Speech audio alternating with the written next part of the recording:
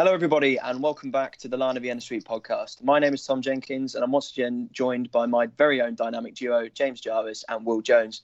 I hope in recent weeks you've all enjoyed listening to our special podcast episodes with numerous former players as much as we've enjoyed recording them for you. I'm pleased to say that we're yet again fortunate enough to bring you another special guest on today's show, episode 141. He is now a retired central midfield general who was instrumental in our survival in the Championship survival season in 2017-18. Please welcome Karl Henry. Karl, thank you very much for taking the time to speak to us. How have you been keeping whilst being stuck at home? Hi, how you all doing? I've been coping all right.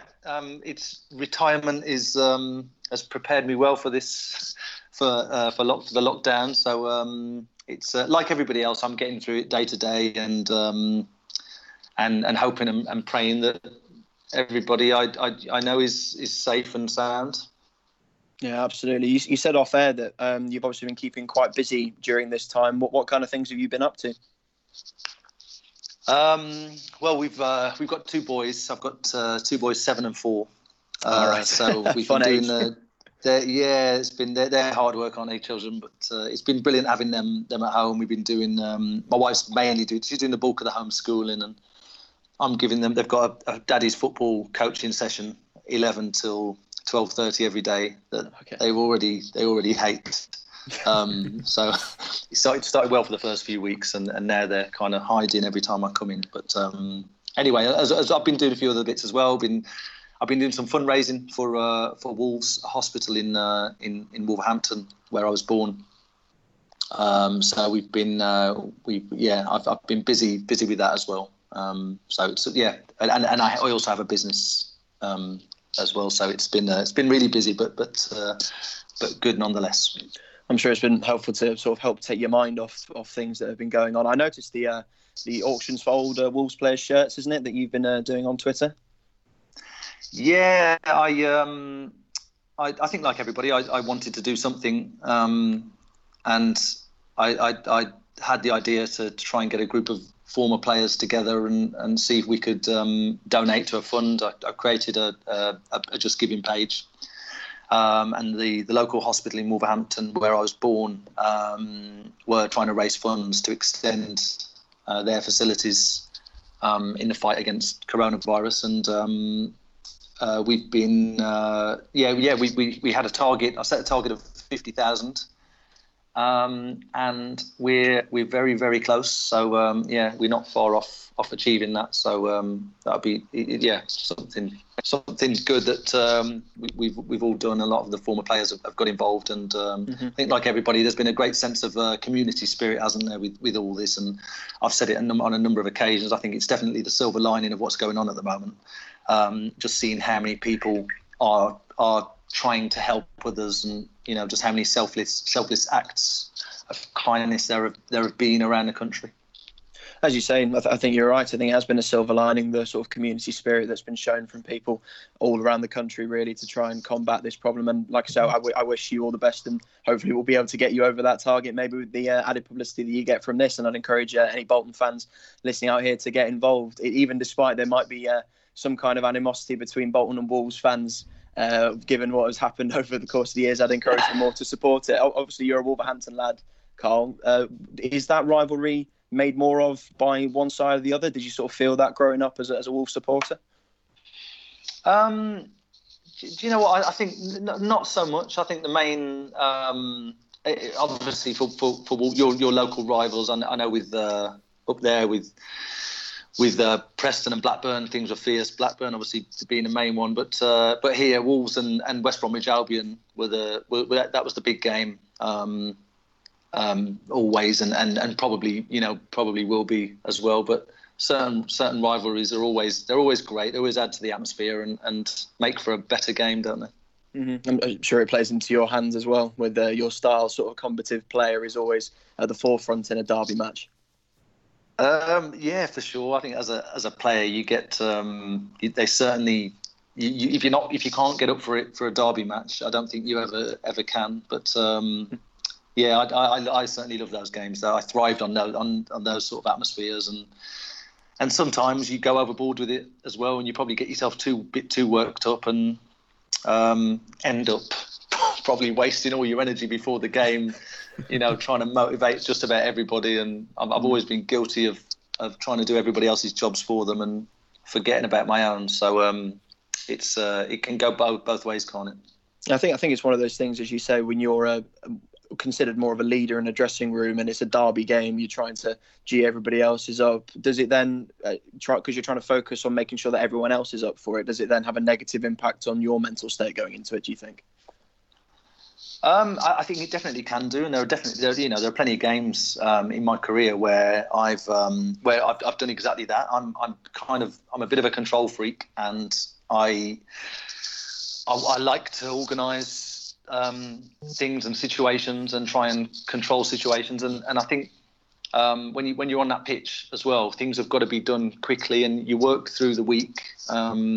You put all your planning into through the week, and on a Saturday you've got to put it into action. And sometimes things don't go the way you want them to go, and you've got to be able to adapt. And sometimes you've got to pull players. There are always certain players that don't listen to instructions. They don't follow the plan. So you've got to keep an eye on them. You need players on the pitch who are doing that, who are constantly pulling people in, keeping your team shape, and those little bits of organisation. I think they go a long way, but sometimes it is to the detriment of your own game. And there are times where I've definitely suffered from probably trying to not having my own house in order first. But it's a tough balancing act. Has that something that's always been part of your game, or was that something that was drilled into you from the time you were academy lad at Stoke?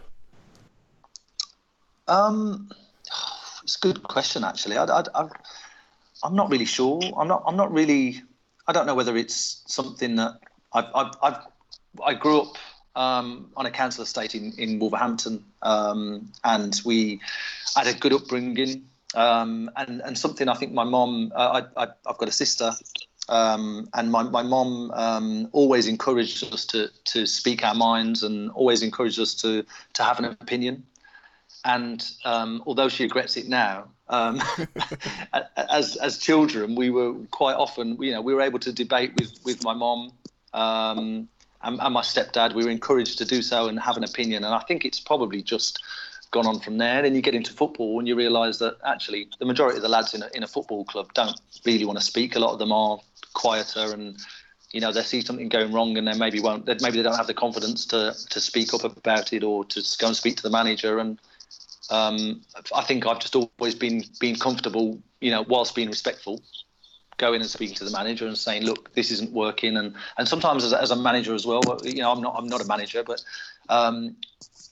when you're a manager can't be on the pitch, so there's only so much a manager can do. Once you cross that white line and the game's kicked off, the manager's influence until half time is pretty limited. So you need characters on that pitch who are going to police, your laws, so to speak. I think that was one of the main reasons why, as and when you came into the club, Carl, it was sort of what we expected from you. One of the things that I think was lacking in that dressing room was that sort of made clear to you by Phil Parkinson, that that's why he wanted to bring you in. He needed another leader in there. Yeah, he did. He said when I spoke to him before I came up, that look, we're struggling.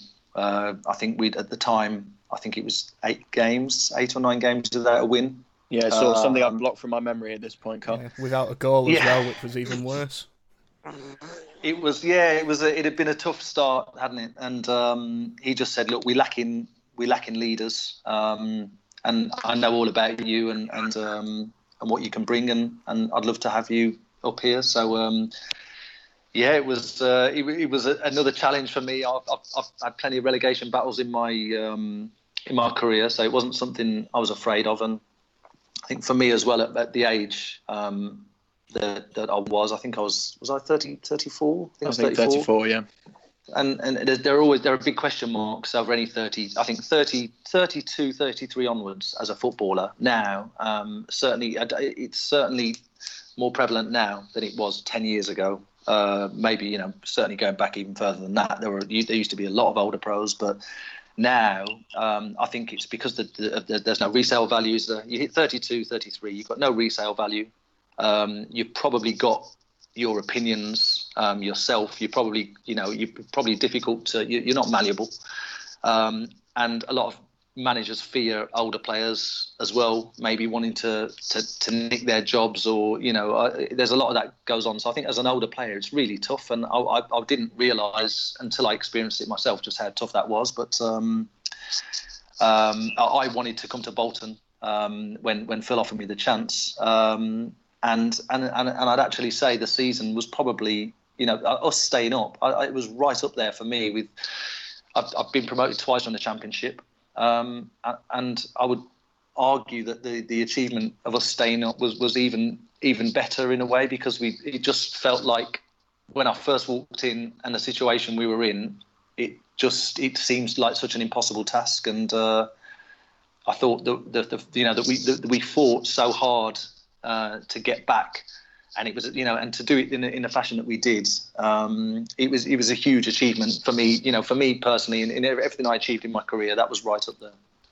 Does it sort of suit your personality as a footballer, do you think, that kind of backs to the wall situation? Was that another, obviously when you're without a club, I imagine when offers start coming in, you want to sort of pick the best. I can't imagine, for example, that you didn't necessarily have more offers than Bolton on the table, but given that was a real challenge that suited your style, is that one of the reasons why you thought it would really suit you?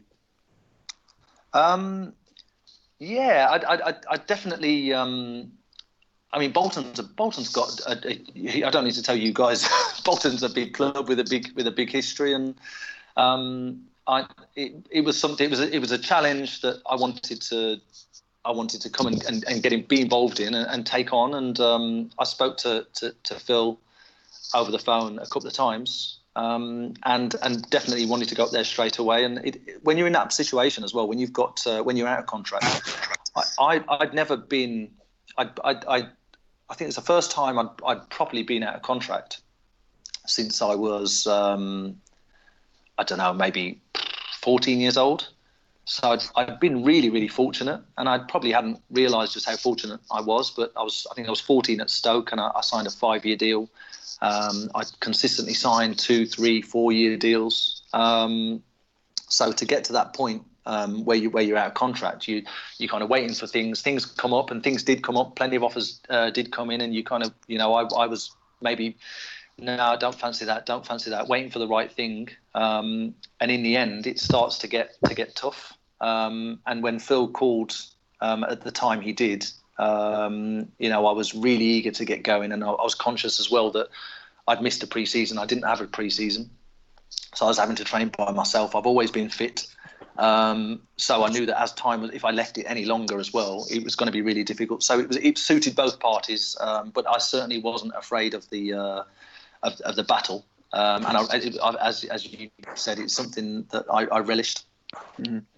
I think one of the things we remember about you coming in, Carl, and one of the things that was made quite a big thing in the media was the initiation song that you did. Have you always been so musically inclined? It was a pretty good performance. It was. I got when I was 16. I think for my 16th birthday, my mum bought me an acoustic guitar, and I've just played. I just self-taught. My friend had one when I was younger, and I used to go to his and watch him play, and he was brilliant, and that inspired me to go and get one. So luckily, my mum got me one for my 16th birthday, and it just went from there. But I've never really progressed. I sort of taught myself a few bits, and I'm on YouTube every now and again, but it never got much further than that. But yeah, that was it was a. Do you know what? For any player, anyone who's ever had to do that, you go in. It's almost enough to make you not want to go and sign for a club. Actually, that in itself. I'm thinking, when should I call it a day? And that. Having that in your mind, thinking wherever I go next, I'm going to have to do an initiation song in front of 30 lads, all with their cameras, their phones right in front of your face. It's the pressure. I felt some pressure at times, but probably none more so than then. Well, you performed it very, very well to my mind, wasn't it? No Woman, No Cry by Bob Marley. That was it, yeah. No Woman, No Cry. Yeah, well done. That's certainly one that I wouldn't expect most players to take on. I don't think it's necessarily up David Wheater's street, for example. I don't know. Yeah, Wheater's.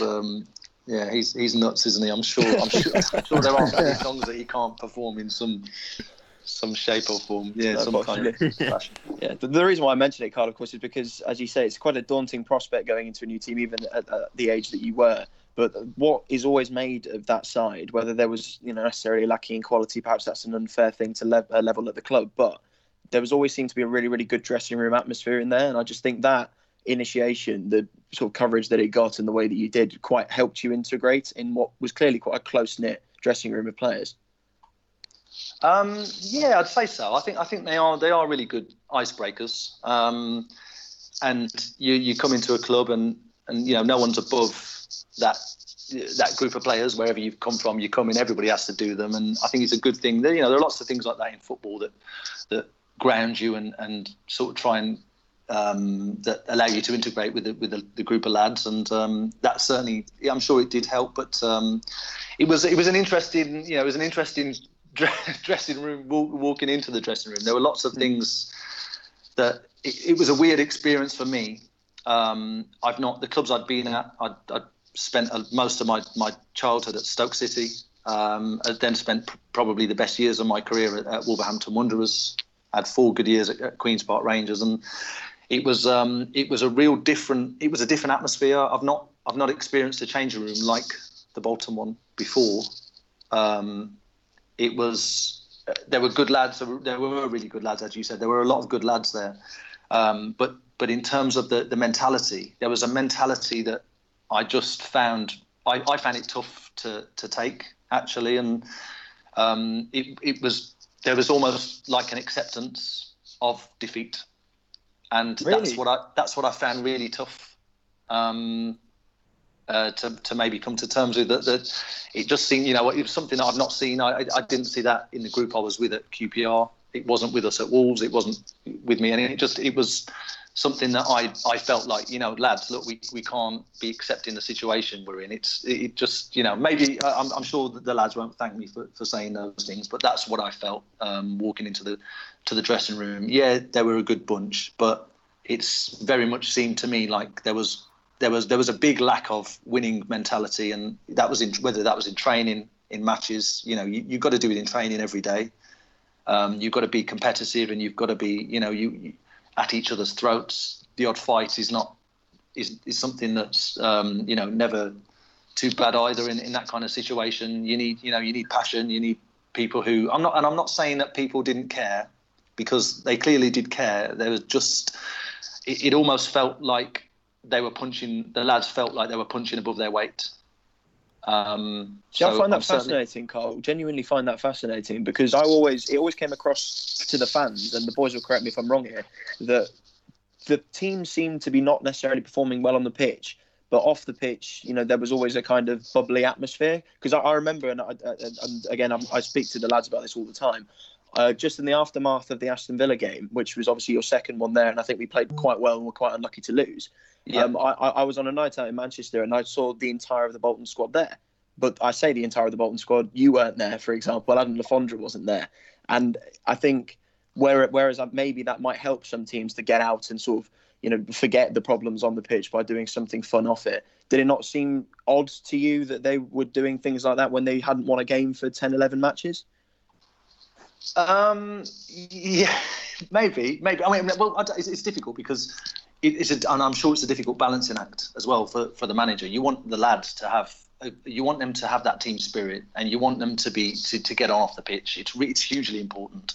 And the characters you bring in, you need the players to get on, and you need them to be close and tight knit. You need that, and I'm not saying they weren't that, because they were, and there was a decent team spirit.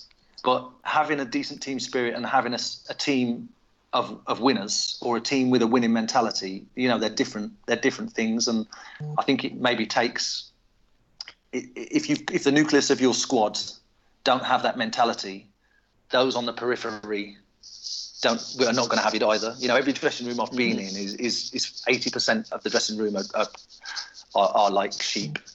You've got the other maybe 20% are the ones who really mould the dressing room. They're the ones who choose the direction, and the rest of the lads will follow.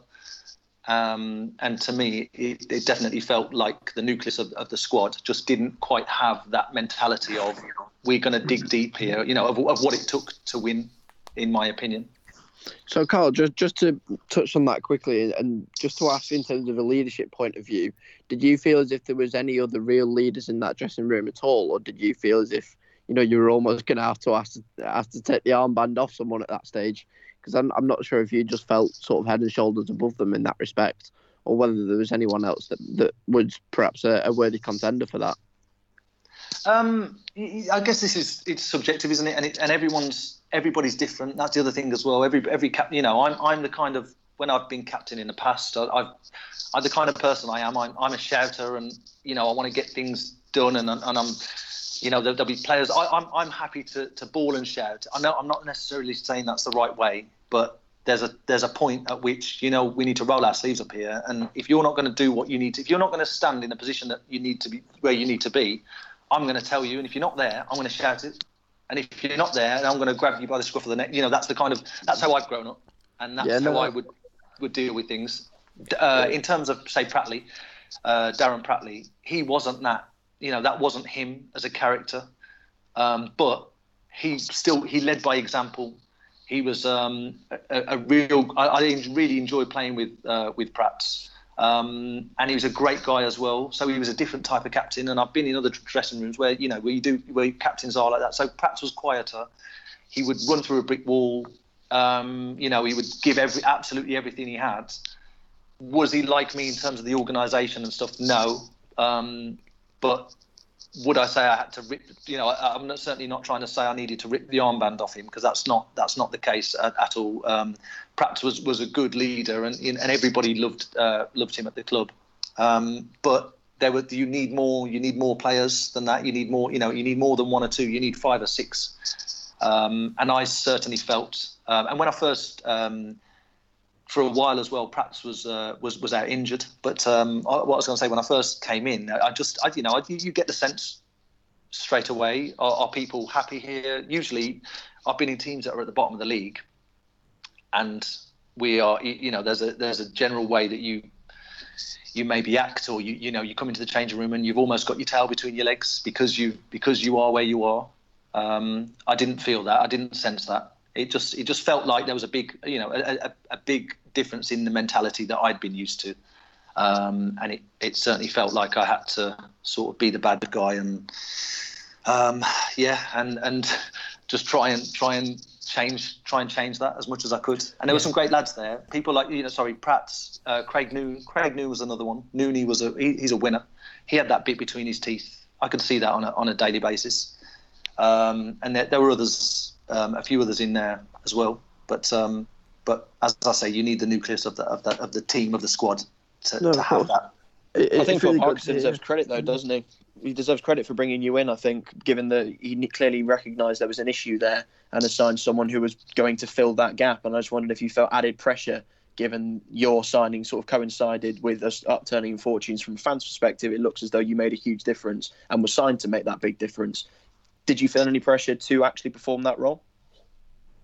Well, I didn't really, because when he spoke to me and when he said, "Look, this is what we need," and I said, "Well, look, I'm not going to go in and start doing these things because that's what you require. I'll be myself, and naturally, I'm that kind of person anyway. So as a player, I'd end up having. There were plenty of times on the training ground where I'd be probably arguing with 5 or 6 players all in one session." And I'm the common denominator there. So I'm sure they'd think you're the problem, but I'd be looking at them and saying, no, you're the problem. This results on the pitch speak for themselves, Carl. In that example. Well, there were. There's certainly no way I can take the credit for all of the credit anyway for the U-turn. But we did it together, and there's some really good lads in there. There were just some of the players. I think people like Sammy Amiobi, fantastic player, but you tell Sammy, you say something to Sammy, something negative, you hit him with a negative, and you can see his head drop for 10 or 15 minutes, and it's difficult. You've got to manage, and when you've got if you've got quite a few players like that in the team, it makes it really difficult. So I mean, football's it's a tough industry, isn't it? It's a results-based business. You go out there and I've really noticed this as well since finishing the game. I've got a business, and I speak to I meet lots of different companies and speak to people, and it's just, I've realised just how harsh the football environment is since leaving. Even the way I speak to my wife and my kids, and there's just certain things that maybe I expect, and it's from being in football so long. You're on a football pitch, and the manager might shout onto you. He's got to shout an instruction, and he's got to get it over to you quickly, because he might have 5 seconds. He might not even have 5 seconds, but he's got to get an instruction to the other side of the pitch quickly. And there's a lot of effing and blinding, and there's a lot of you've got to be able to take criticism quickly. You've got to be able to take. This is the other thing as well that I maybe felt in terms of winning mentality. That it's not just about I want to win. It's how do you go about that? You need to be able to take criticism from your teammates, as long as they're telling you in the right way. If a player says to me, "Carl, come on, like you've just given 2 away. Look, come and try and find me. Play the ball forward." It's something I've always been guilty of, keeping the ball, probably playing it too safe, not driving, not playing enough forward passes. Something I've been guilty of at every club. It's ingrained in me for some reason. I want to win the ball and I want to keep it. And there are times when I can go forward and I don't. So when if Gary Medine says, "Carl, look forward, have a look forward," I say, "Yeah, no probs, Gaz, got it." And the next time I get the ball, I know that Gaz is going to shout at me again. He's going to say, "Carl," he's going to give me he's going to give me a bit of abuse potentially if I don't at least try and look for him. That's how that winning mentality comes from players in the team saying to each other, look for me, trying to encourage players, but also digging players out and saying, Adam Armstrong, get tuck in. We've got a goal kick. Adam Armstrong would often be, would be high and wide, and maybe that's the way that they played before I got before I came. We'd have a goal kick. I'm probably going into a lot of detail here. I don't know whether No, please do. Honestly, it's fascinating. Sorry, please do. So there are little things like you got a goal kick. We would set up, and we'd have 2 in the middle of the park. We'd have a back 4. We'd kick in wide right. We'd have a back 4, midfield 2. Me and Pratt's in the middle, and then we'd have 4 across the front. So if we won that header, if we did win the first header, great, we're in a great position to go forward. If we lost that header, we're bang in trouble, and that's from our goal kick. And these kind of things that you can orchestrate that. So you can when it's a dead ball situation. You as players have the ability, or as a team, you have the ability to control the outcome to some degree. And it's a simple game of probability. If the ball's going to drop in an area of, let's say, 30 by 30, a 30 by 30 square, and you've got 5 players in there, and the opposition have 2 players in there, the chances are that you're going to get onto that second ball. And there are a lot of these situations happen in games all the time, and to the naked eye, you maybe don't see it. You just see you see the player you see Sammy Obi get on the ball, beat 3 players, and score a goal, and that's what's seen. But the work that's gone into Sammy getting that ball is Adam Armstrong coming in off that line and just coming 60 yards in and standing next to me, and whoever else, maybe it's Sammy as well, tucking in. So we've got a real tight shape about us. And when that ball drops, it's no coincidence that it drops to us, because we've tightened up. I worked under Tony Pulis for many years at Stoke City. He would work on the defensive organisation. He would work on from a Monday. You'd be walking through it on a Monday, Tuesday, Thursday, Friday for the game on the Saturday. And within a few weeks, you knew exactly what you were doing. Every player knew exactly what they were doing defensively. And, this is why Tony Pulis is a defensive genius, because he leaves no stone unturned in that organisation. It felt like Phil Parkinson tried to do something similar, given the style that we ended up adopting in the Championship. Certainly, after League One, we'd obviously had a solid defence, but that might have been just the level that the players were playing at. But certainly in League One, in the Championship, there seemed to be an emphasis on being more compact, because you didn't necessarily feel we had the quality of defenders to be able to cope with Championship attackers. For you, did you see any similarities in the way that they worked? I did, yeah, I did with certainly with that, and I could see that as well. And the lads were saying we wouldn't concede these goals in League One, and we'd wipe the floor with these teams in League One, and it's different now. And it's something that speaking to some of the defenders, they definitely felt that. Mark Beavers, I talked to him, and he'd say that it would take 3 or 4 chances for somebody to score a goal in League One. in the Championship, they felt like someone had one chance and it was hitting the back of the net. And so being compact is crucial. But I think that no matter what league you're in, I think if you're organised defensively, you've got a great chance. If you can go and nick goals, you go and nick one goal, you win the game. If you've got to score 3-4 goals to win it every game, it's not going to happen. So I certainly felt from the time that I was at the club that was Phil Parkinson did try and focus on that and try and make us tight. But it's a difficult job, and what he also liked to do. I mean, you can't. It's difficult to do both. It's difficult to be compact and also go and press high up the pitch. Phil Parkinson liked to press high up the pitch. I love pressing high up the pitch. I think it's I think if you're asking people the question, I think certainly in the Championship, you go into the Premier League, it's a different kettle of fish. But I think the Championship down. I think if you go and press teams high up the pitch and ask them questions, you've got every chance of nicking that ball back. And if they play through you, sometimes you have to take your hat off and say, well, we're putting them under ferocious pressure, and they're playing out from the back. So it was a mixture with Phil. He wanted us to press high up the pitch, and I enjoyed that as well. I enjoyed playing with him, playing that under him, and in that style. And you're right, defensively sometimes we did struggle when we went and pressed higher up the pitch, because our back four were maybe a little bit more exposed. Sounds a bit like a catch-22 to me, that he didn't really have the players to be able to perform the two systems that he wanted to do.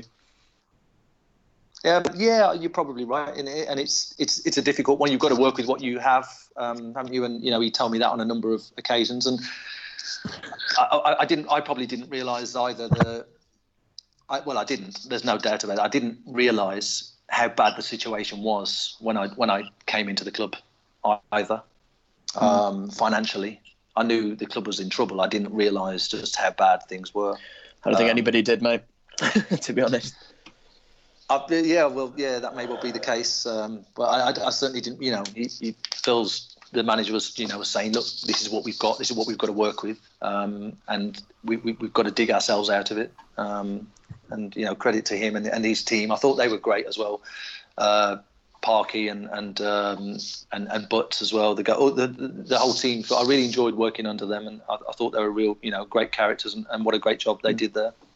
Yeah, you talk about being compact, being sort of one of the things that he wanted to impose upon the team, and being crucial to being solid defensively. One of the other things that I think we'd be remiss not to talk to you about is the sort of the dark arts of the game, which maybe rightly or wrongly is sort of leveled towards you as the kind of thing that you would tend to practice quite a lot when you're playing.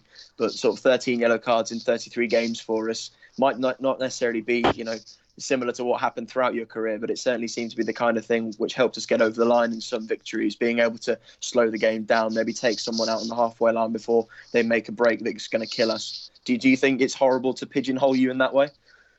No, not at all. I love it. Absolutely love it. That is exactly the answer I was hoping for, Carl. Thank you. That is Christmas. Yeah. Yes. Yeah. No. I listen. That side of the game, the psychological side of the game, that psychological warfare. I think it's. I love it. I think it's so important. And I guess this is where. Maybe this is where I come back to the winning mentality. For me, I'll do anything to win. Borderline. I don't mind going into those murky grey areas either. I think you've got to do that. You've got to do, without cheating. I'm not saying that you should go and cheat, but you go and do everything you can but cheat to win. And when there's so much riding on it as well, that's what you've got to do. And I remember there was an occasion when we played. We were 1-0 up against who were we playing? We were 1-0 up against somebody at Bolton. Big game. Obviously, big win. We needed the win. Sheffield Wednesday, maybe. Oh, it could well have been. It could well have been. I don't want to say who. I'm not going to say name the player. But anyway, they had a late free kick, and I was in the wall with this player.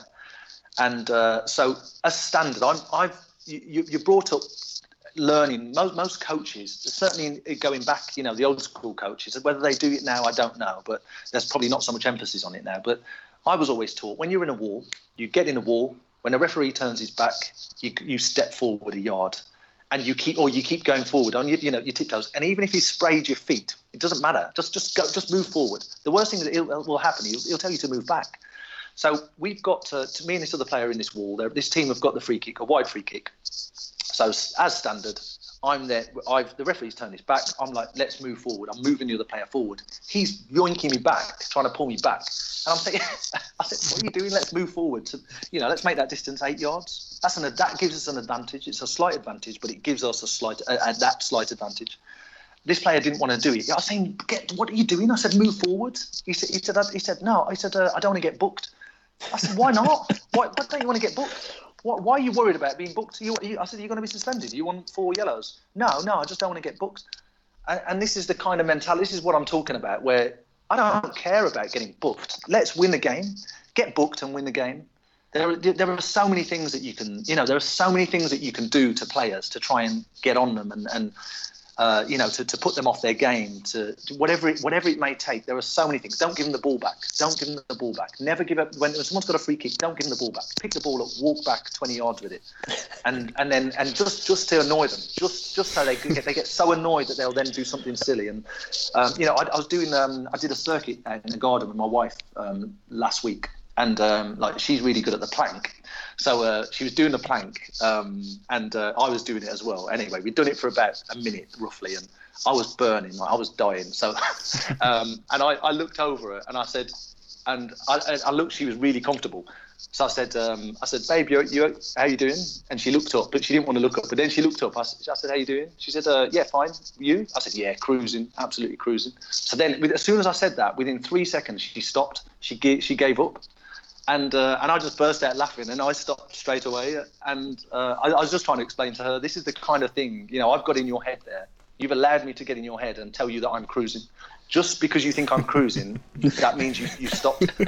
And this kind of thing goes on in football. It goes on throughout the 90 minutes. And if you're good at it, you can, you turn a lot of situations into that slight advantage, and that's all it takes, isn't it? We're talking margins, such fine margins.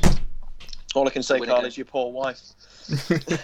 yeah. But no, I think I also speak for Bolton fans. Whenever we used to watch you playing for either QPR or Wolves, and we must have absolutely hated you for doing those kind of things. When it was done for us, I loved every second of it, and it's exactly. It just sums up what football fans are like, isn't it? We pick and choose which things are acceptable and which aren't. But I just remember, I think it was that Sheffield Wednesday game, and we were 2-1 up. Kieran Lee had just scored, and I was terrified that we were going to throw it away because obviously we hadn't won all season.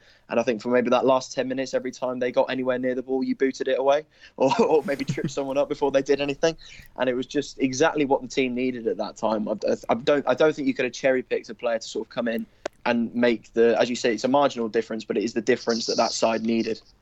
Oh, thank you. Well, that's nice to hear, and I hope I did make a difference. But there were some really good players there in that squad, and let me tell you as well, I'm sure for the majority of players, as a group, when you win a game of football, the games where you've gone and won 3-4-0, they're good. That's a nice feeling. But the games you've won 2-1 or 1-0 away from home, where those battling wins where you've had your backs against the walls for 70 minutes and you've held on and won, and they're the games that you remember. They're the games that you come off thinking, wow, what a bunch, what a group. We've literally just gone to war there, and Gary Madine's come off and he's got blood all over his eyebrow. Those battling performances are the ones that you remember as a group, and you come off and you look at each other and you think, that's what we're about. That's where you get. Yeah, it's giving you more of a bigger sense of accomplishment because you're putting in that more efficient graft, and all the work and the lack of hesitation you've put in has finally come to fruition. I'm guessing that's the kind of sense you're trying to get across there. Yeah, that's it. I mean, we all want to win. We all want to win games comfortably and sit and watch pretty football. And sometimes it's not the way. It's not possible. And when you see a group of players going out there and giving everything, digging deep, and getting that result, it's such a great feeling. It's huge. Yeah, I was going to ask you about that, Carl, because people sort of talk about great goals throughout a season. When they're thinking back of their most positive memories as a player, do you have any memory of that season? Is more sort of like an unsung moment that really sticks out for you? There were a few. There were a few. I'll tell you what was where I was really, really gutted when we played Fulham away and we drew 1-1. Was it 1-1? Yeah, my mate broke his phone when Tom Kearney scored that goal. He threw it against the wall. It was that frustrating. I just thought we'd just been brilliant. We took the game to them, and I thought we played really well. And it was a game exactly that. They were getting frustrated. We were compact. We were defending. I thought we defended really well, and the goal at the end as well. It was just, if you saw it, but from my angle, you could just see. I just saw player after player throwing themselves at the ball. It was naive. I mean, it certainly wasn't a lack of effort. We didn't concede that goal because we people were lazy. I think everybody was just so desperate to not concede. There were 3 or 4 bodies, 3 or 4 people that threw themselves at the ball, and by doing that, they left their men unmarked. It was just a desperation, I think, that cost us that game. But it was a great point, and I just thought that it felt to me like such a huge turning point in the mentality, actually, because we came off the pitch, we drew 1-1, and we were gutted.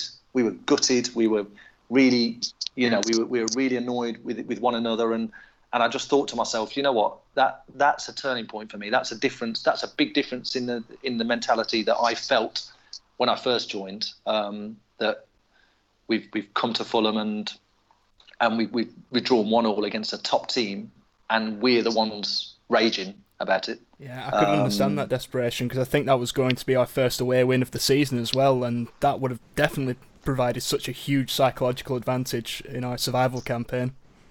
Yeah, agreed. There were many moments. Sheffield United away, my favourite game of that season by a mile. Was it a huge win? Top team. I mean, look how they've done. Look how they've gone and done in the Premier League.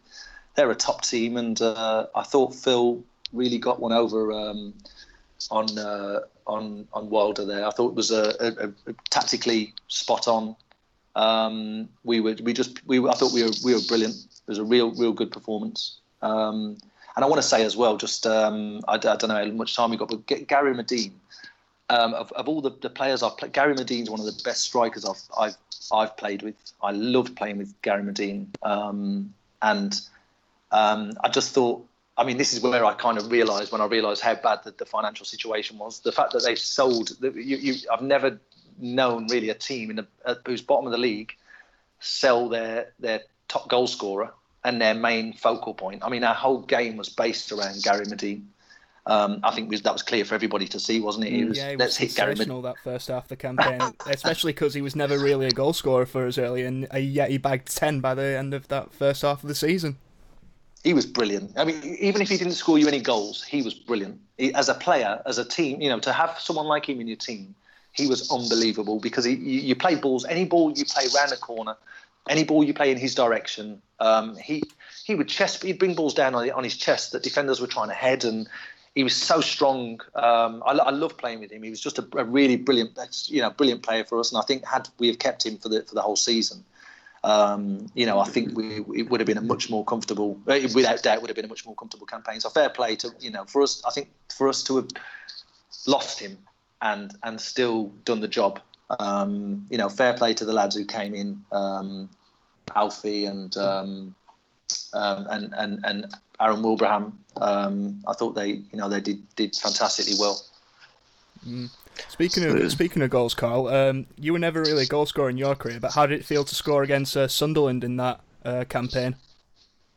It was brilliant. Absolutely loved it. And I thought, get it. This is early on here. I'm going to bag another. I can see myself bagging a few more. But, it was just like goals. It was raining goals that game, wasn't it? Really. It was a hell of a finish, by the way. Credit where credit's due. I think it was a good. Really, it was a good counter attack, wasn't it? Yeah. Anthony Robinson, another real good find. I thought he was obviously when you haven't got the money, you've got to be clever in the transfer market, and you've got to be able to bring in some young good players. And I thought he was a brilliant player for us, Anthony Robinson, just so athletic, and he epitomised. That counter attack epitomised him, I think, as well. Just driving forward on that counter attack, and to get up there and slot it in, I was probably as surprised as anybody. But I thought we were really unlucky that day. We shouldn't have lost. I thought we shouldn't have lost that lead to come in at 3-3. It felt like a defeat, definitely. I thought we were the better team. We dominated them, and there were a lot of games like that where we did concede that whether it was that goal that cost us all 3 points or that cost us 2 points. There were a few of those. I'm sure every team has the same, don't they, throughout the season? But it was nice to score anyway, and it was certainly a game that I felt we should have won. Yeah, one game I can think of where we didn't end up conceding that goal that would have been so expected, because it just seems to be a typical Bolton thing, not just in that season, but for the entire time I've been supporting the club, is that Aston Villa match where sort of backs against the wall, we managed to nick that goal in the snow and we held on to it brilliantly. But what seemed to happen afterwards was sort of a bit of complacency set in. Did you feel that at the time? Because afterwards it was almost like we thought we'd guaranteed safety and then we couldn't win a bag of chips. Well, it's interesting you say that. It wasn't complacency, and it may have looked that way. It's funny how things work sometimes. When I don't know if anyone can explain why, but we all do things differently when we've got something to hold on to. When you've got nothing to lose, often people in life, the most dangerous people are those who have nothing to lose. Why is that? We can explain. It's logical. They have nothing to lose. They may as well go for it. And the second you've got something to hold on to, the second second you're out of the woods, so to speak, things change, and you don't want them to change, but it's so difficult. It's so difficult to have that same mentality of we've got nothing to lose. Let's go for it. And we couldn't win those games. I remember when we played Burton away. I remember that was one of those worst games I've ever experienced. Oh, it's horrific. Yeah, horrific. It was one of the. I remember, when I was saying earlier about games where you pump yourself up. I don't think I've been as pumped up for a game as that one. Or I can't remember being. It was, at the time until the next game. Until the next game, yeah, I'm sure. Until the next one, but I was so. I thought, this is it. We get this win, because we were safe, weren't we? I think we got a win there. We won that game. I think we'd have been safe, wouldn't we? Yeah, they were fellow relegation rivals. Yeah. So. And we were pathetic. We were awful. And me personally, I had a terrible game. Cost us the goal as well. One of the goals was my fault. My man ran off me, and I just couldn't believe it. I think we came in. We were so flat after that game, just so flat. The fact that we had won that Villa game and then just not got ourselves over the line. And it certainly wasn't for the lack of trying. It just didn't happen for whatever reason. But we were desperate, and I remember that game. I remember before the game, I was, come on, this is it. And sometimes I don't know why. It's inexplicable, isn't it? Why you can't perform some days. Why some days you go out, you feel terrible beforehand. You might have had a rough night's sleep. You go out and you play tremendously well, and other times you prepare exactly. You prepare. Have the best preparation. You prepare well. You're feeling good. You're feeling fit. And you go out and you perform terribly, and that was one of those games. So it was hugely disappointing from my point, and it just obviously put even more pressure on a huge amount of pressure. Yeah, I was about to say maybe you boys just felt like being dramatic because the next game you pulled off probably one of the greatest moments in Bolton Wanderers history. I don't know how you pick yourselves up for that, Carl. Genuinely, I thought Parky must have played a masterclass in motivation to get you up after that Burton defeat. Yeah, he was. He was cool and calm, and I think it was Carl that was doing the talking. I can imagine possibly, taking over the dressing room, screaming at everyone. No, not at all. We were all flat. We were all really flat after the Burton game. And as I said myself, I felt like I'd really disappointed. That my performance was poor, cost us the goal, one of the goals, and it was from my point. I was really, huge, just gutted. And when you're staring relegation in the face, it's a horrible situation, and it's all well and good when you've got 30, 40 games to go. But when you've got one game left, and it wasn't really in our hands either, because we had to have a couple of other results go our way as well. Exactly. So I think. It felt like we'd just been through about every emotion coming into that game, and Fair play to everybody. On a personal note, I thought it's probably one of my best games of the season, which was great as well. We played against a tough three in the middle. They had a good three players in the middle. I think Ben Watson, Colback, and Liam Bridcut, wasn't it? Bridcut. So that was a tough midfield. He tried to break your leg in the first minute, Carl. Did he? I think so. Yeah, I remember there was he got booked very, very early on, and all the fans over that side of the pitch told me that he kicked out at you or something after a challenge. Yeah, no, I remember that from watching the 9-minute highlights that they re-aired a bit ago. Yeah. Do you know what? I know you said that. I do remember something, but I got that a lot. I had a lot. Too many to remember. I used to get a lot of reactions after tackles. I'm not sure why, but it was just water off a duck's back. But by all accounts, I think he's a good lad as well. I don't know. I don't know what happened, but I just remember thinking, gee, they've got a good midfield in there. We're going to have to be on it today. And to be fair to us, we were. I thought we dominated the middle of the park, and I thought everybody to a man. You could just see we certainly didn't wilt. We may well have wilted and disappointed at Burton, but I think we put in a performance that was worthy of the fans of what everybody deserved and of the occasion, and we thoroughly deserved the win. I think, although we only just did it in dramatic fashion, I thought we thoroughly deserved it. Yeah, I was about to How say. did you pick yourselves up after going 2-1 down? I presume, James, you were going to ask something similar. I don't understand how on earth the team could get. Question. Yeah, I don't know how you can sort of pick yourselves up from the dead in that situation there, because everyone else had given up, I think. But it was, correct me if I'm wrong, but it wasn't. They didn't deserve to go 2-1 up, did they? It was two mistakes by us, really. I think that's it. I think sometimes when you're not playing well, and you can't see where a goal's coming from, or you can't, your top players are not doing their thing. When your top players are having a bad time, then you start to think it's not going to happen for us today. That wasn't one of those days. It felt like we were playing really well, and I think you've got to be able to separate that as a player. And it's really tough to turn those occasions around when you are playing poorly as a team and when things aren't going for you. But when you're playing well and you're losing games, it's not that difficult to keep going, because you've got that belief already. Do you know what? We've got these. They were struggling until they got that second goal, and I remember them. They were really struggling. They were knackered. Even before they got the second, and we had just been pushing, and thank God we managed to. We managed to do it, and I think I had a hand in both of the those last two goals as well. That must have been the best. It must have been the best mishit shot you've ever hit for Alfie's goal, the first one. It was even that. I mean, that was just uncharacteristic of me. I think the ball came out. Did we have a corner or a free kick, and it came? Someone handed it out to me.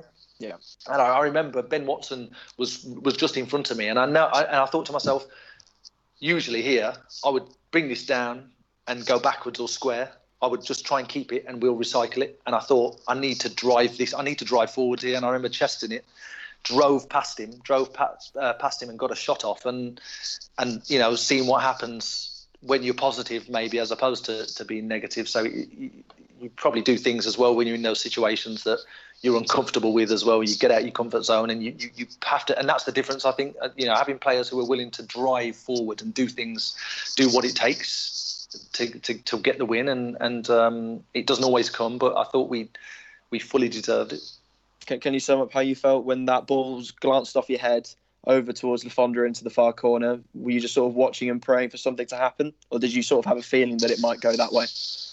I don't know. I just tried to win the flick on. And see what happened. And when it went through to Le Fondre, and it was just almost slow motion from then. And Albie, he had a few chances, didn't he, in the first half? He should have got 7, Carl. Be nice. Yeah, he could. He could have scored. But that's what I mean about when you're like, you know what, we're playing well here. He's getting. It's as a striker. I've seen so many strikers who have had barren spells and played well but not scored. And that's my point about, we had the confidence because Albie kept getting those chances, and it's a bit cliche, and you keep hearing people say it, but when strikers keep getting in those positions, and they keep getting chances, and they keep missing them, it's only a matter of time before they hit the back of the net, because And his movement for that goal as well was brilliant, wasn't it? He lost the defender. As soon as the defender couldn't see him, he ran straight across the front of him. It fully deserved that goal. And what a hero. What a lovely guy as well. One of the things I always pick out from watching the end of that game, well, the two things actually, Velios' overhead kick that every time I watch it, I still think is going to go in. And you, when the final whistle goes, when everyone around you is jumping up for joy, going mad, sort of hands on your knees, looking the most relieved man I've ever seen in my entire life. Did you feel, was relief your main emotion there? Was it joy? What was going through your head? Yeah, just relief. I think you win something and you're chuffed, you're delighted, and you don't lose something and you're relieved, aren't you? It's winning and not losing, and by us avoiding relegation, it's almost like surviving a car crash. It's just, you feel relief, huge relief, and I think as a player as well, from week to week you're under pressure, and there's something again I've noticed since finishing. That pressure that was on your shoulders as a player, you're always in game mode, you're always preparing for the next game, and even when you think you're switching off, you're never quite switching off, because you're always got an eye on Saturday's game, and you switch off. You have you probably have a few hours of enjoyment on a Saturday evening. Sunday you're already preparing for the following Saturday, if not the Tuesday. So you're under pressure constantly. And if you're if you're mid-table, then it's maybe different. If you're at the bottom or you're at the top, when you're fighting for something, come that last few games of the season, the pressure is immense, and that's what I was just really proud of the players for not just getting the job done, but for digging in, and we had every opportunity to wilt. Like you say, losing those, not getting a win after the Villa game. And not and losing obviously against Burton as well. We had every opportunity to throw the towel in, and we didn't. And I just felt, to me, all of it felt like this is a million miles from what I remember when I walked in this group, and what we just did in that last game. It was a huge relief for for everybody connected with the club, the fans. You can see how much it means to everybody, and you're pleased for all connections. Was there the added I don't know how to phrase it. Was the added bonus of maybe a contract dangled in front of you in the week leading up to that? Did you think that you maybe get a new deal if the club stayed up? I did. I thought I would get a new deal. Yeah, I did. I was really. I have to say, I was gutted to not be offered a new deal there. We were surprised. Yeah. I felt like I'd had a good season. I hadn't done a pre-season. I'd come in. I think I'd covered most distance in 99% of the games I played. Even the first game I played, and with no pre-season, I was top distance, and that's something I've always prided myself on, my fitness. And I felt like it finished me off really. I think I could have gone on certainly, and maybe had another couple of seasons playing the game had I continued there. To stop and go on and not have another pre-season again. I feel like it finished me off, but yeah, I was really gutted, and I spoke to the manager, and he said, "Look, I want to keep you, and a couple of others that I want to keep as well, and hopefully the chairman will back me, and we can get it done." And it wasn't to be. I think finances dictated that. You're certainly not on your own. I mean, you will have obviously had first-hand, given you were their teammates, but Wolverhampton was given the same assurances. I think Phil Moraes was given the same assurances as well. I think that just sort of speaks volumes of the shit show that was about to follow in terms of the finances. Yeah, in a sense, you almost dodged a bullet in that regard. Yeah, that's true. Yeah, potentially, and it's such a shame. And I'm so glad to see that that things are the club is in a better place now. I mean, obviously, coronavirus has again dealt a blow, hasn't it, to all clubs? But I mean, what as well, that what stood out for me as well, what felt really strange was we on that day that we stayed up, that last game of the season, I expected to see the chairman in the dressing room. Every other club I've been at, every other chairman I've worked for would have been in that dressing room saying, "Lads, absolutely fantastic, well done, brilliant." And it just almost, I don't know why. That's strange, because in the post-match celebration, you can see Ken and his son down by near the tunnel. I'm a bit surprised that they didn't go in. They didn't come in at all. It's a disgrace, really, and that's why I don't know. When I left, I just thought he was really poor. He was a poor. I mean, it's all, we don't need to go over it, do we? But he was yeah. But the fact that he didn't come into the changing room, I just thought spoke volumes about the guy we've gone out and given it every from a position of we've got no chance, which it was looking like on a number of occasions, to actually doing it, staying up. He just showed such a lack of class in my view. Yeah, but me, myself, and I kind of person.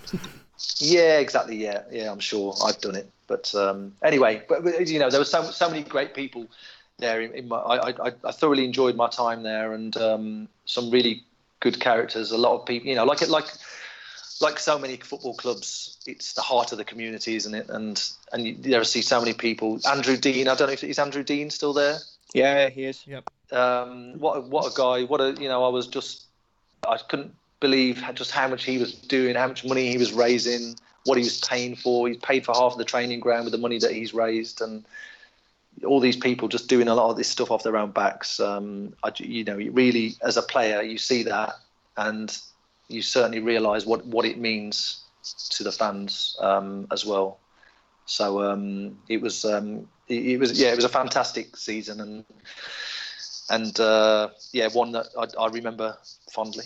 Oh, I'm pleased you have good memories of it, Carl. We certainly have good memories of you playing in the side despite how it ended. But, we've been there, done that, and we can look back at it now with a reasonable degree of it's nice to reminisce about, isn't it? I think all we've got left to do thus far, Carl, is to go to Will for the Twitter questions. I'm sorry if we've gone a little bit over the time that you're willing to allot, but thank you very much for talking to us. Yeah, we'll try. Thanks for doing this, Carl. We'll pleasure. Go filter out the ones that are a little bit silly, if any, and touch on the ones that we haven't already spoken about. So Owen Thomas has asked, who's the biggest influence on your career? The biggest influence on my career. I've had a lot of influences on my career, but I would without doubt, my mom and my stepdad, both huge influences on me. Both they broke their necks to get me to training when I was younger. We didn't have a car. They did what it took to get me to training 2 or 3 times a week. And you don't realise until you've got kids yourself, actually, that how much of a commitment that is. And I would never have been a footballer if it wasn't for them going above and beyond to get me there. So my mom and my stepdad. No, absolutely fantastic to hear. We've also got someone who's asking, who have you played your best football for, and which players did you enjoy playing alongside the most?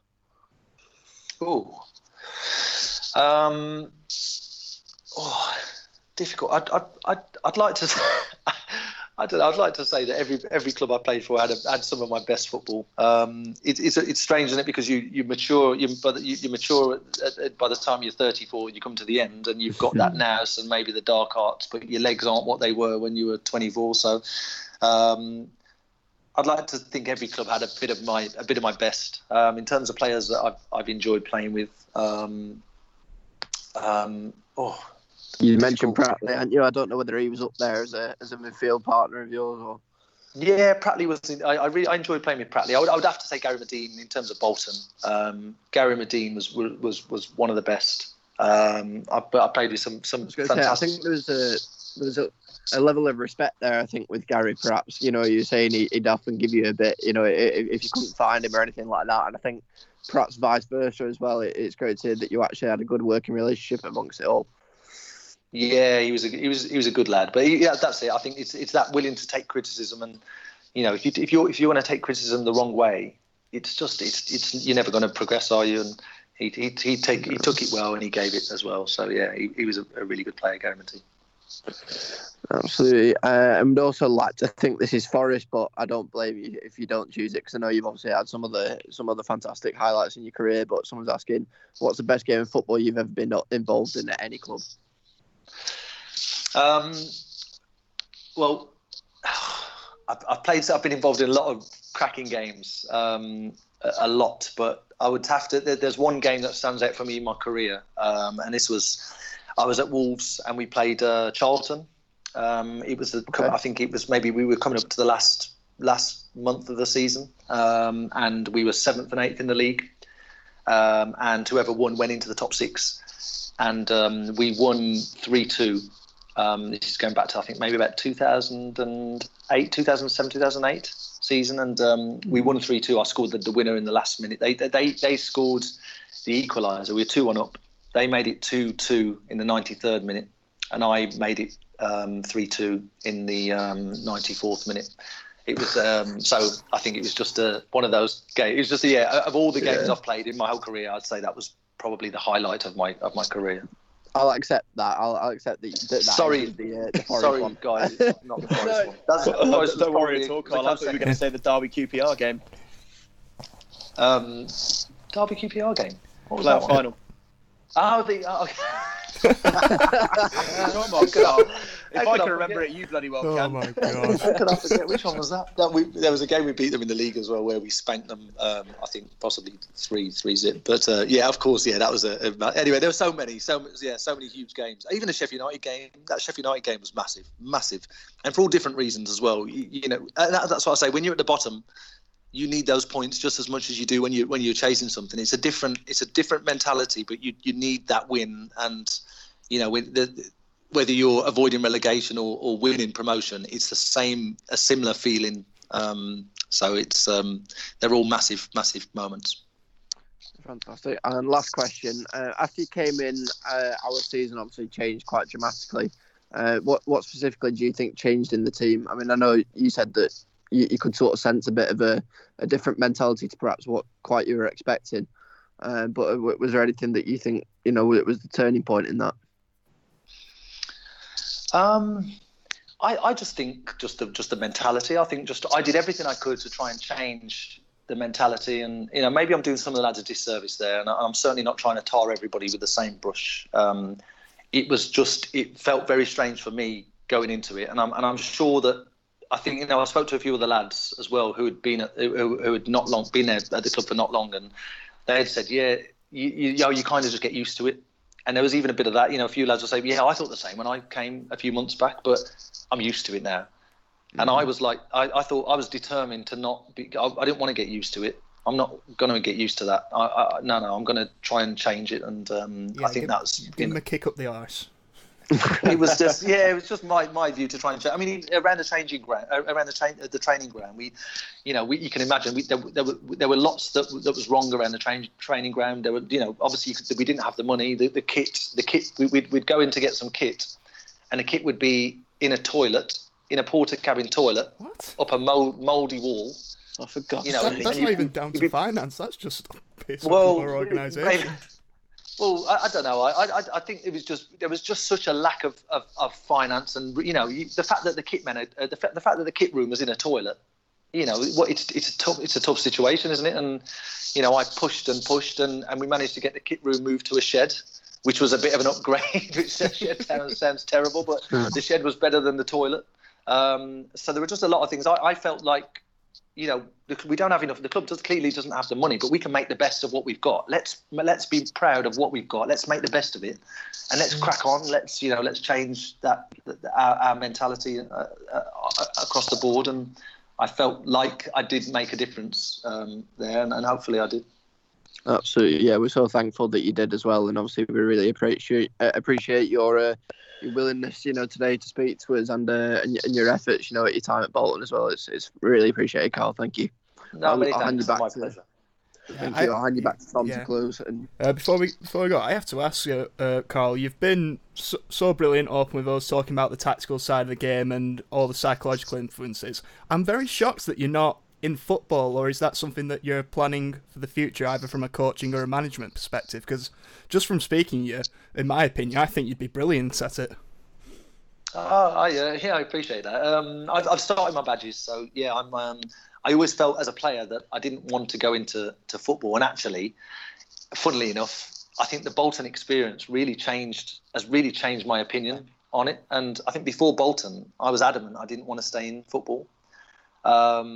And I felt like the experience was such a different experience, and one where, as I'd said, because at the other clubs I'd been at, maybe money wasn't an issue, and we had everything we needed, and we had lots of players, and there were lots of players on big money, and it was so different. At Bolton, that wasn't the case, and just seeing the way the manager was having to deal with what he had. This is what we've got. we've got to work with it. And you mentioned one of the going back to one of the you were talking about, you said about, did Phil do a great job after the Burton game, picking everybody up, and I think that was the kind of thing that the manager did do really well. He didn't lose players, and I just had such a lot of respect for him for not losing players. And I think I learned a lot about myself during that Bolton experience. And as I said, I'm a shouter, and I'm a baller and a shouter, and sometimes it's the right thing to do, and sometimes it isn't. And I think seeing the fact that the manager wasn't doing that all the time, and not losing players, it just made me think about things a little more. Anyway, I learned a lot about myself at Bolton, and it made me realise that, if I was a manager, I'd probably lose. I would have lost this group. That's what I thought to myself. I thought if I was the manager at Bolton, I would have lost half of these players, because I wouldn't accept half of the things he's accepting. But as and when you make a great success of yourself, Carl, then we'll take all the credit for it. Maybe, maybe. Honestly, that definitely changed my thoughts to actually maybe I should go into it. I've gone into my badges anyway, and like I said, I wouldn't. Fair play to Phil for not losing those players. He understood. If we lose these players, we haven't got any more. He'd say we can't. I can't go and get 10 more players. You've got what you've got, and it's anyway. I mean, fair play to Phil and other managers as well. It's not an easy job, and the ones who are really pulling up trees at the moment, they're they're there to. We've all got to learn from them, haven't we? Soak it all up. Last thing, Carl, before I sort of let you go, because I know this has gone on quite some time. We keep on saying that it'll be the last thing, but this is genuinely it. No problem. Do you have a message for the Bolton fans who remember your time at the club so fondly? Just thank you for the support. I always felt like I personally had wonderful support from the fans, and I also felt like they backed us hugely. And in those away games, when you can hear your fans screaming and shouting and cheering you on, unless you're out there, if you've never been out there on the pitch and can hear your own fans singing you and cheering you on, it's unfortunately you'll just never know what it means. But it's huge. It's absolutely huge. And the home games where we needed to win, and we could sense the fans needed us to win, but they stayed with us. That last game of the season, they stayed. At no stage did they start turning on us. They were with us all the way, and it's a two-way street, isn't it? We've got to give them something to shout about, and they've got to keep backing us when we're struggling. And I felt like we had that all the way. So just a big thank you from me. Thank you for the support in my time, and maybe our paths will cross again. I think from all of us here, Carl, it's the exact same sentiments. Thank you very much for your service to the club and for doing this podcast. It's been an absolute pleasure for us. No, my pleasure too. Thanks, guys. No worries. Just before we go, Carl, thank you very much for listening, everyone, to Line of Vienna Street podcast, episode 141 with special guest Carl Henry. We do a signature sign-off here, Carl, which I'm sure you'll be able to know how to follow as and when I do it with the other two. So if that's nothing left to say, everybody, it's time to say goodbye. So say goodbye, Will. Goodbye, Will. Say goodbye, James. Goodbye, James. Say goodbye, Carl. Goodbye, Carl. Perfect. And it's goodbye from me. C'est la vie.